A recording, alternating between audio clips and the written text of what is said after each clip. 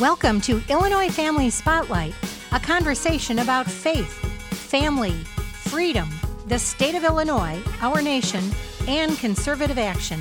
Here's David Smith and Monty Larrick. Thanks for making Illinois Family Spotlight part of your day. I'm Monty Larrick, and this is Dave Smith. Hello. He's the executive director of the Illinois Family Institute and Illinois Family Action. Dave, we have a guest who is not well liked by a lot of folks. Yes, but my mom liked me. You could say you know him by his enemies, but I say you know him by his love and his work on his blog, at his church, at his school. Pastor yes. Doug Wilson. Thank you. Prolific author. His works include Rules for Reformers and Excused Absence Should Christian Kids Leave Public Schools? And he's an evangelical theologian. And where else? Pastor of Christ Church in Moscow, Idaho. That's right. A lot of lefties out there in Moscow, Idaho. He's the father of three, grandfather of... Not lefties. You told me earlier. How many kids, grandkids? Three kids, 17 grandkids. There you go. Very nice. And a senior fellow of theology at New St. Andrews College in Moscow, Idaho. And Pastor Doug is here for our weekend worldview on the trans ideology. And I'm excited to hear what he has to say tomorrow. And we invited him to bring us a Reddit edge, you might say. And his wit is just phenomenal. And so I'm excited that he's here with us on this podcast. One of the questions I wanted to start out with is the cultural mandate, right? Genesis tells us, right, to have dominion. And Jesus' instruction before he ascended into heaven was to make disciples of all nations. How are we doing with that? Well, I think we're doing better than we think and worse than we think, depending on what metric you're using and where you're looking at any given point in time. All right, flesh that out for us. So the cultural mandate was given before the fall, replenish the earth, subdue it, do all of this. Some people think, well, the fall abrogated that, but it didn't, because God reiterated it after the flood. So after the biggest judgment... To Noah. After the biggest judgment on sin ever, Noah gets off the ark, and God recommissions him with the cultural mandate. So that was a world... that where sin Noah, had its... have dominion, fill the earth. Yeah, same thing. So, and I believe that the Great Commission in the command to disciple the nations is, in effect, an extension, continuation of the same thing, with this difference. And that is, with the coming of Christ, we now have been equipped and mobilized and empowered by the Spirit to be actually able to pull it off. Right. So I believe that we have the resources. Yes. Now, we're conservative Christians look at the landscape and they see how bad it is with the pro-abortion, the abortions, the secularists' sacrament. It's their bloody sacrament. And the trans ideology is just all around us. Yeah, it's everywhere, and they hammer you if you contradict them, they hammer you. And it seems like, we might give way to the Elijah temptation. I'm the only one left, and they're trying to kill me. But God says, even to Elijah, there's 7,000 that haven't bowed the knee to Baal. So I think we're doing better than we think. Also, if I were a Marxist or a secularist or a radical Muslim looking at the globe, the group I'd be the most worried about is evangelical Christians. We're overrunning Africa. We're overrunning South America. In fact, it was the African contingent of the Methodists that stopped them from ordaining homosexual clergy. Right. Thank God for the Africans. That's right. And that appeared to insulated Westerners like it was a bolt from the clear blue, but it wasn't. That's been a century coming. So Africa is being evangelized. Philip Jenkins wrote a great book called The Next Christendom, where he shows the demographics, where if you said the average Christian today, demographically, who is it? I think he came up with a Nigerian woman in her 30s. Are you serious? Yeah, where's the center of gravity? I kind of half expected you to say Chinese because the church in China is also growing. The church in China is also exploding, which is why the communists are cracking down on them. But they ought to know from history that never works. That actually has a counter effect. That never works. And it was the communist takeover of China in the first place that caused the Christian church to explode there. So in China, in Africa, in South America, and there are signs of resurgence and a renaissance, even in Europe and even here.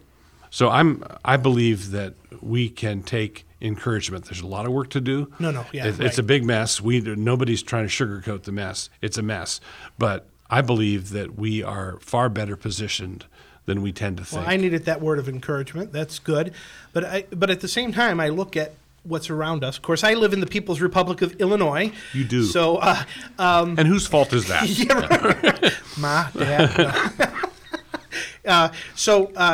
The Word of God tells us to persevere multiple times, multiple ways, in multiple places.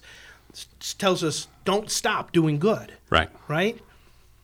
Or do we live in a decadent world where we're distracted in this rich country? I mean, yeah, we live in a decadent world, but then again, Christians have always lived in a decadent world.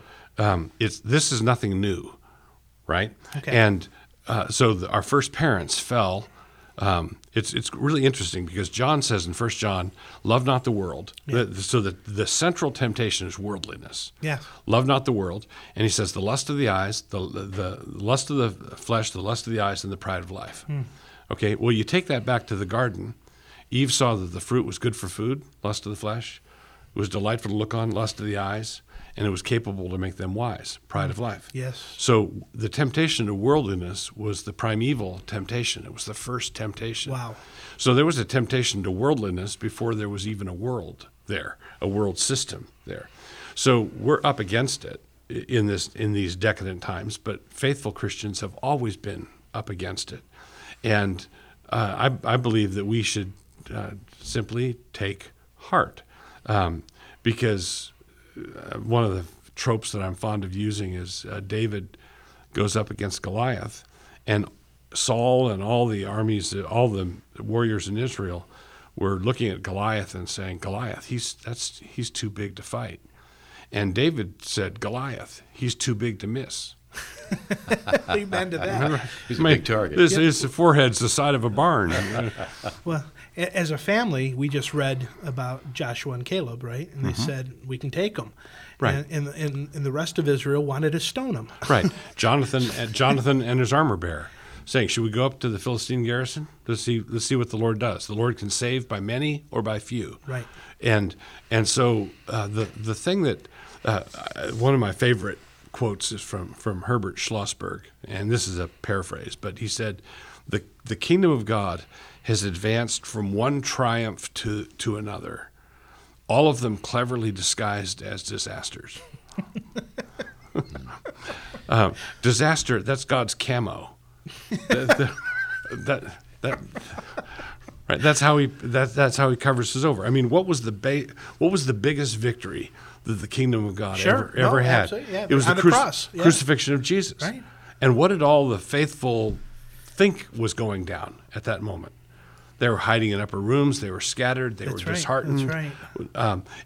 And that was the moment when the devil went down. Yeah. Right. That was the veil was ripped. That was the moment when the world was saved. That was the God's spectacular triumph, cleverly disguised as a disaster. Amazing. You mentioned something. That's why I like this guy. About the power of the Holy Spirit. And when we see what we're up against here in Illinois, are we underestimating the power of the Holy Spirit? Absolutely. When you look at one of the things that we fail to recognize is if you read Arnold Dallamore's biography of George Whitefield, big, rich, 2-volume biography of George Whitefield. England in the 1700s, when Whitefield and the Wesleys started preaching, was every bit as messed up and decadent as we are now, But we have co-ed bathrooms. Yeah. Well, I'll tell you this: the royal governor of the state of New York in the 1700s, before the American War for Independence, was a flaming transvestite. You're kidding me. No. Wow. And he would parade around in women's clothes, and the Marvin Olasky wrote a great book called Fighting for Liberty and Virtue, and he shows how the American War for Independence was the result of an alliance made between basically smugglers and evangelicals. Wow. Right. So the smugglers didn't like the taxes and that sort of thing, and the evangelicals didn't like the royal governor as being a transvestite, like a flamboyant transvestite. They didn't celebrate him. What's that? They didn't celebrate him. Well, they didn't celebrate him, but there was a very radical culture clash between the decadence of the British Empire in the 1700s.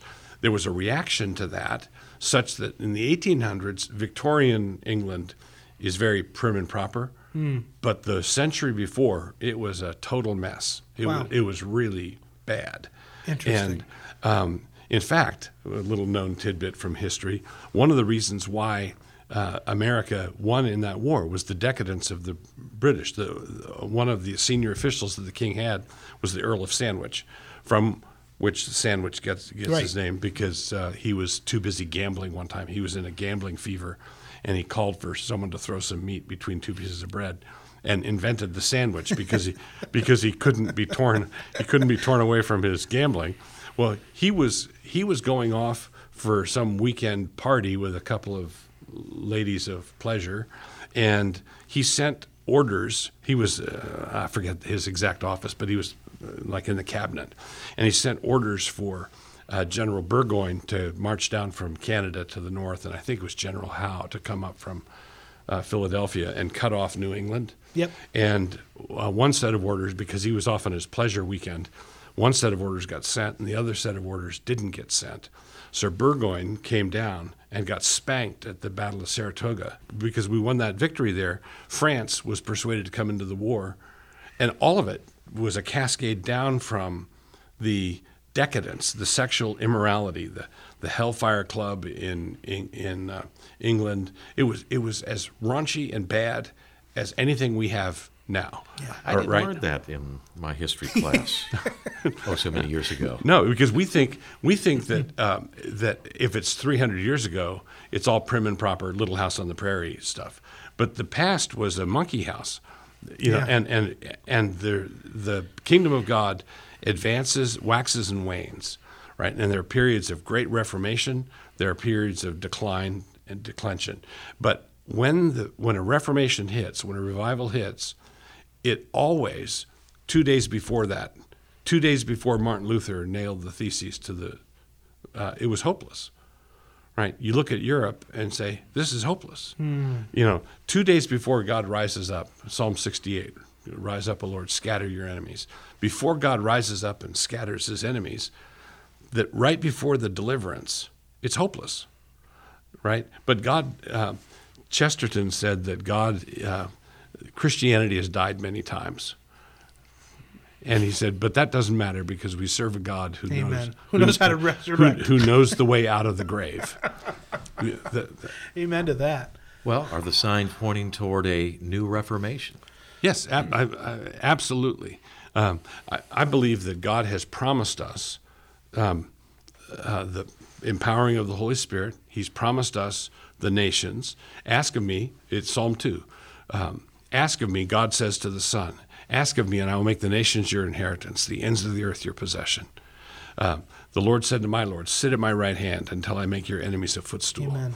So the scriptures, the earth will be as full of the knowledge of the Lord as the waters cover the sea, as it says in Isaiah. So I believe that we have many glorious promises, and what we need to do is believe them. That's faith is always the catalyst. And walk in faith. Walk in faith and say, if God says, go take that hill, go do it. Go do it. If God says, I want you to jump through that wall and not leave a hole, then it's my job to get a running start and leave the ground. After that, it's up to him. You say that, And then in the back of my mind, I'm saying, but yes, Pastor, that sounds good, but I live in Illinois. Yeah, right. So we need to be praying for revival. Yes, we live in Illinois, but here's the thing, is every hellhole that God has saved his people out of has always been really, really bad. It's good news for Illinois. Yeah. So if you say, well, I live in the midst of a people of unclean lips, well, you qualify, right? There you go. So I guess we're in. Doug, in the city of Chicago, we added this just last election 5 new socialists to the city council, and we have a runoff between 2 mayoral candidates who are going to try to out-left each other. 2 black women, one who's an open lesbian, who are both Democratic socialists in our view. At least they may say they're Democrats, but it's going to get worse in Chicago. So when I say, it's going to get worse for a time, but God, I'm fond of saying that God loves cliffhangers. Okay, why didn't the people of Israel come around the bend in the road and see the Red Sea already parted for them? Because God doesn't work that way. He brings them right up to the thing where the water's lapping at their sandals, and then here comes the army. Yeah, God loves cliffhangers, and he brings Abraham to the point where he's got his son tied to the altar and his knife is raised in his hand, and then God says, okay, and so the saying is, on the mount of the Lord it will be provided. God loves just-in-time delivery, just-in-time salvation. So and I'm also fond of encouraging people by saying, look, in the long run, stupidity never works. Stupidity can't work. But it's had a pretty good run in Chicago. It only has a good run. Stupidity only has a good run as a parasite. Okay, as long as the tapeworm is attached to a healthy body, the tapeworm can live large. Right. But eventually, the body dies. That's right. And so does the socialism. That's right. Such imagery. Yeah. we need to take a break. Talking about a cliffhanger, we got to come back in a moment, and we'll finish our conversation with Pastor Doug. This is Illinois Family Spotlight.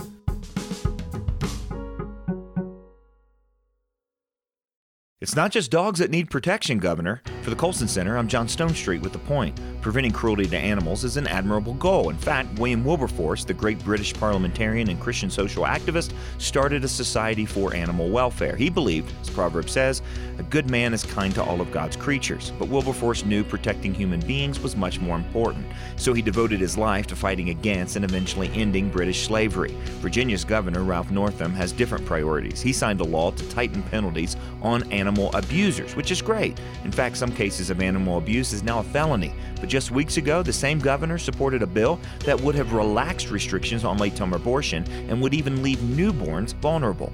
A public official who prioritizes the protection of animals and the extermination of children at the same time is a hypocrite of the highest order. Governor Northam's concern for cats and dogs is great, but he's not humane while humans are killed on his watch. For more on faith and culture, come to breakpoint.org. I'm John Stonestreet. Americans have been traveling down the health insurance highway for decades. But lately, it's been taking us to places we don't want to go. For Christians, it's hard to know which road to take. Or is it? Samaritan Ministries provides a different direction, a biblical path for their members to pray for each other and share financially in each other's medical needs. This idea that Samaritan has adopted from the book of Acts should permeate all parts of our lives, not just health sharing. We, as a body of believers, are living out New Testament Christianity. This is what God intended for the church. Do you believe that you need an insurance company, or do you believe that God will provide your needs? And there are people that you've never met before who are going to pray for you and meet your needs. There's another way. Looking for a new direction for your health care? Visit us online at SamaritanMinistries.org.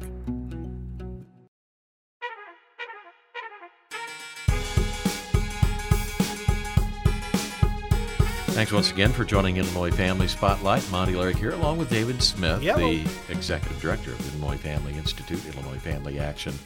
Busy guy. And our guest is The Right Reverend Doug Wilson. Reverend on his good days.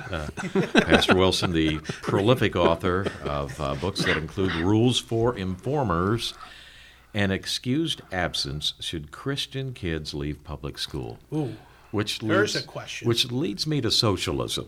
Yeah. Why this rise in socialism right here in the United States of America? So, if I could appear to change the subject for a minute, but it's not really changing the subject. Someone said that lotteries are a tax on people who are bad at math. Mm-hmm. Okay? Yep. Well, socialism is the end product of a socialistic form of education. The government schools are socialism as applied to education. It's government-run education. So why would we object? Why would conservatives kick at government-run healthcare or government-run Department of Motor Vehicles? Or imagine the people at the Department of the people at the DMV in charge of your prostate surgery. Right. Yikes! Right. And you say, hey. So, but then say, okay, we've had that kind of socialism, government-run education for over a century. Mid 19th century is when it really began to catch hold. And so we've had socialism as applied to education, and the results have gotten increasingly dismal. And that means that the graduates of these schools are not going to be able to see the problem with socialism. That's right. Because they don't know history. They're not educated. They don't know that this has been tried before. This has been tried multiple times before. It never, ever works. Well, why don't they know? Well, they need to read a book. Mm-hmm. They need to have gotten an education, which they did not get. Well, it does work for some people, but just not the masses. It works for the people at the top. Right. No, they've been miseducated. They've been misinformed. They've been lied to. Right. And they're now that doesn't say that everyone is condemned, right? I mean, there's hope out there. Right. And we need to be out there. I believe, going back to the Great Commission or the imperative there to make disciples of all nations, teaching them to observe all things that I have commanded. One of the bright spots about government education is that a bunch of the kids aren't paying attention. That's true. Good point. Right. Doug, I went to Chicago Public High School, and I read in many of my classes Soldier of Fortune magazines in the back of class, so. Right, and it shows. So a few years ago, no, I wasn't talking about you. Yeah, this is why you're such a militant Christian. That's right. There you go. There you go. So a few years ago, there was a poll that over 50% of Americans believe in a literal Adam and Eve, right? And the Darwinians are tearing their hair out. Where did we go wrong? Where did we go wrong? What did we do? And I would say to them, look, you've had control. You've had complete control of the institutions of learning, K through 12, and then most of the colleges, and you've had that complete control for over a century, and you still haven't been able to get the word out. So, in some respects, the failures of government education have been our salvation because there's still residual. There's still residual common sense. It's true. They're not going along with the indoctrination. They know it's indoctrination, and they just tune it out. Good. So, would you have a word to the parents and the grandparents that are listening to this about their kids, if they're sending their kids to government schools? Would you have a word to pastors and Christian leaders about the importance of Christian education and getting them out of that dangerous situation? Yeah. So let me make a qualification of the front end. Okay. So difficult cases make bad law. Yeah. Right. So if we have a family where the husband's a quadriplegic and the mom's got 3 jobs and they've got 5 kids and they live out in the country and they can't move anywhere else. Right. Yeah. Nobody wants to come along and kick her in the head and say, have her listen to the Christian radio. Shame on you. Right. Shame on you. What are you doing? So I'm not talking about hard cases like that. I think that the church, when you have a genuine hard case like that, I think the church ought to rally around and make it possible for the kids to get a Christian education. But nobody faults the parents for making the best of a bad situation. Right. But when you are talking about Christian parents who would rather keep their second home on the lake, or they would rather maintain their current standard of living, and the government education is free, I think that they need to think this through. There's a lot of soul damage being done to kids. And Yes. even if the kids are checked out and not paying attention and are not being propagandized the other direction, that just means that they survived. I survived my government education. There you go. I survived it. Whenever there was a conflict between what my parents taught and what the school was teaching, I always went with my parents. But I also didn't get a very good education. Right. Yeah. So surviving and managing to retain your faith is not the same thing as being thoroughly educated as a Christian kid, Right. as a Christian kid ought to be. And if your kids are or grandchildren are in government schools, it only highlights the fact that they need to be reinforced with biblical views, biblical understanding of the faith. Right. Can't be neglected. Cannot be neglected, and you can't fix it with a Bible story on the weekend. Or even, I would say, a Sunday school. No. Right? Once a week is not enough. No, I think that parents, grandparents, and parents who are serious about this will have their kids teachers in their homes. They will read the textbooks. They will Sure. Yes. They will be up on what the kid is learning. What's being taught in our schools. And they will counter it. And then after 2 years of that, they will realize, starting a school would be about half the work that we're currently doing, trying to stay current with. And so my wife and I started a Christian school, K through 12. There was no Christian school for our kids to go to, so we started one. And there was a lot of work, coffee, adrenaline, the Holy Ghost. Yeah, sure. Yeah, Logos, right? Logos School. Logos. Yeah. And so we're very, very grateful for it. But we provided our kids with an education that neither of us had, and which we couldn't afford. So and it's classical, right? It's a classical model. Classical model.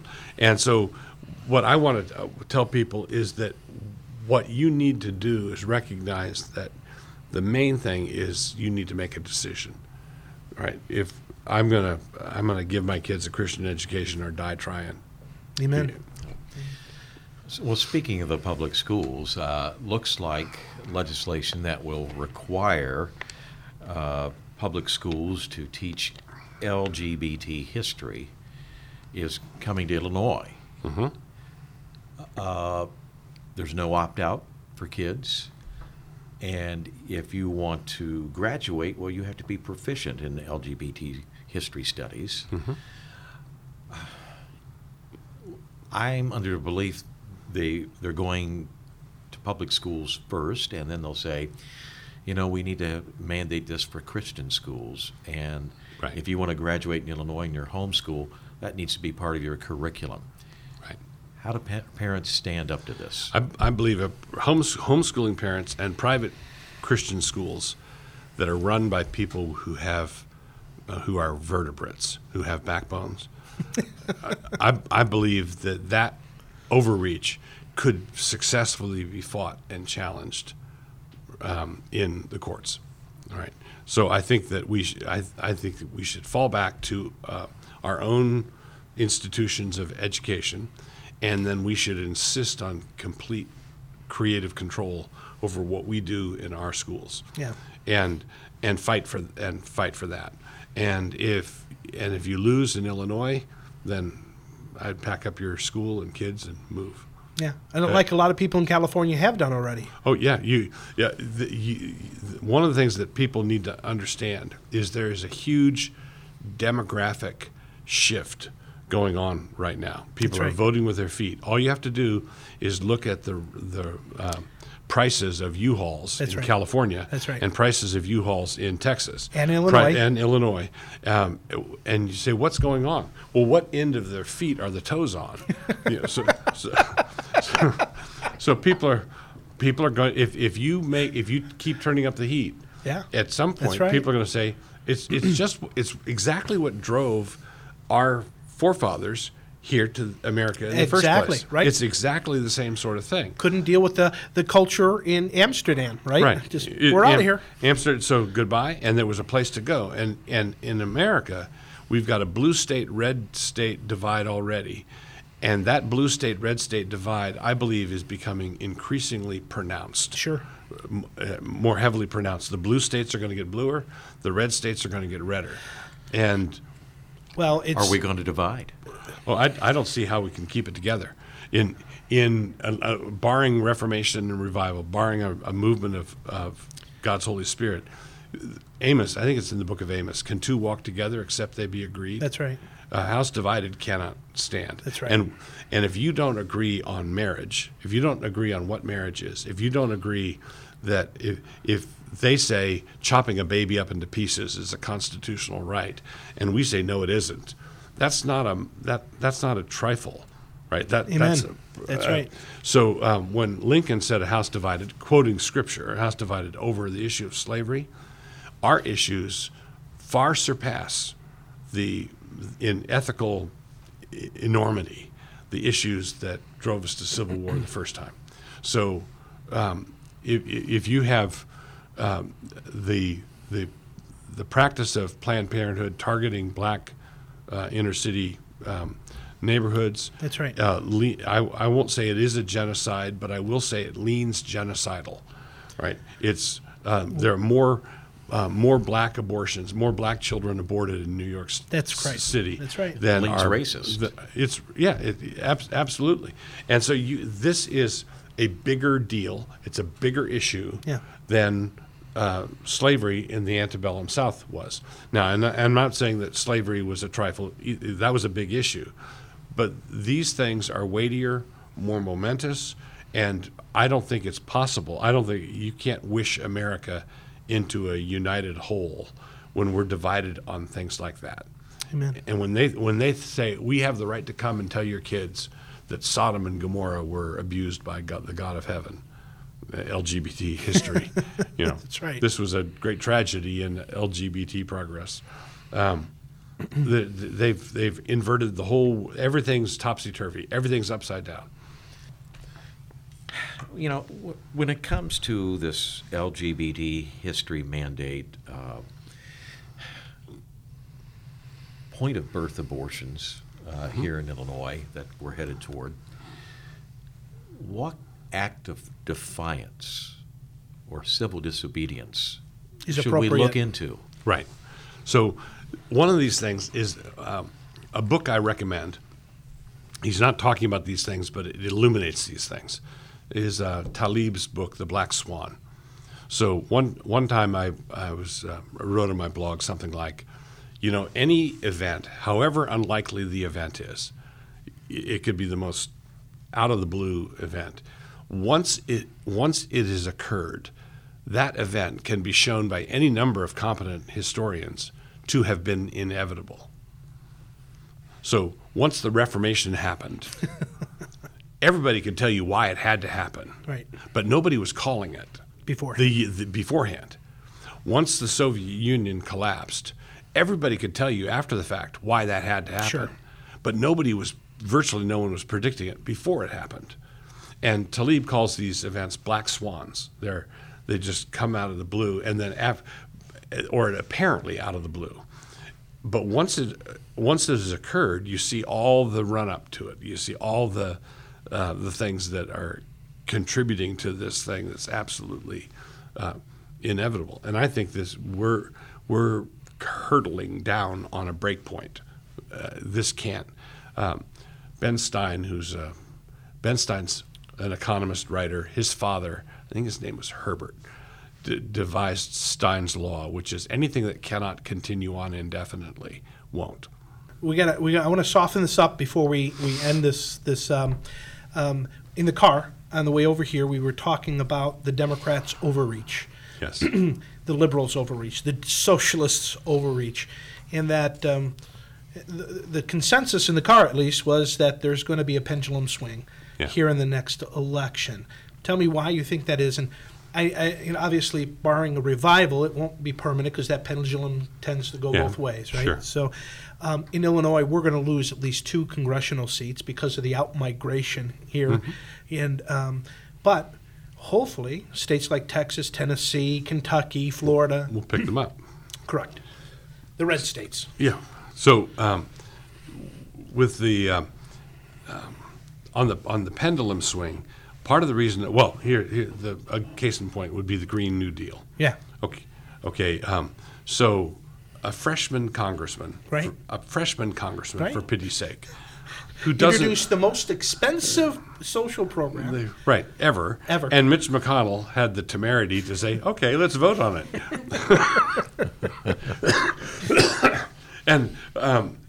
But so this Green New Deal is, we're going to get rid of airplanes. We're going to get rid of internal combustion engines. We're going to get Cars, cows. That's right. Cows with bad manners.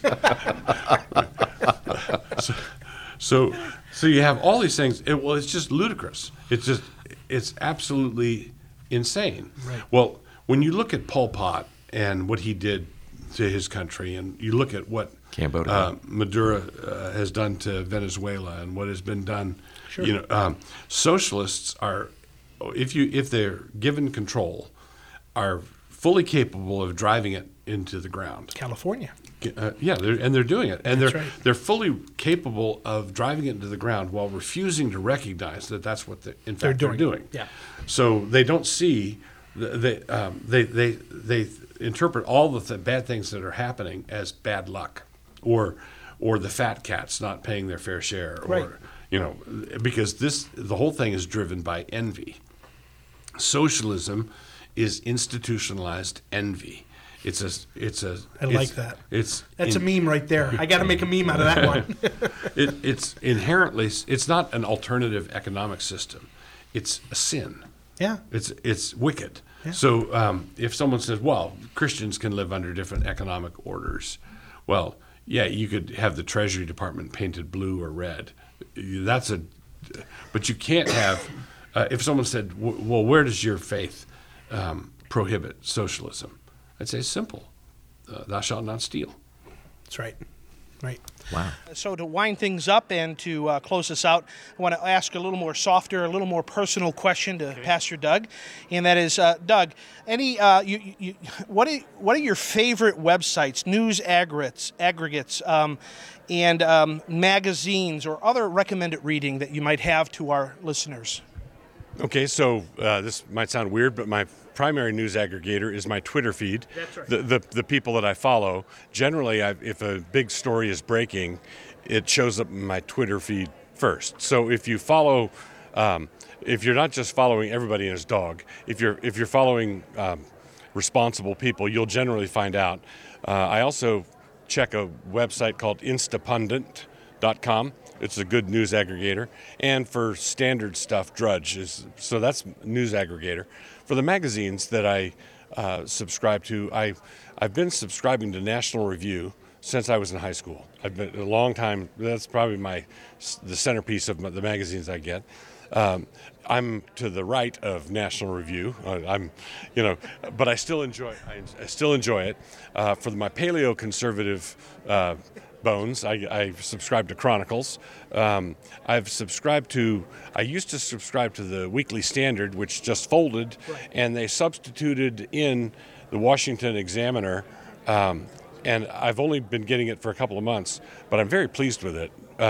I get World Magazine, Washington Examiner, National Review, and Chronicles, and a few others, but that's basically it. Where can people get in touch with you and find your writings and postings?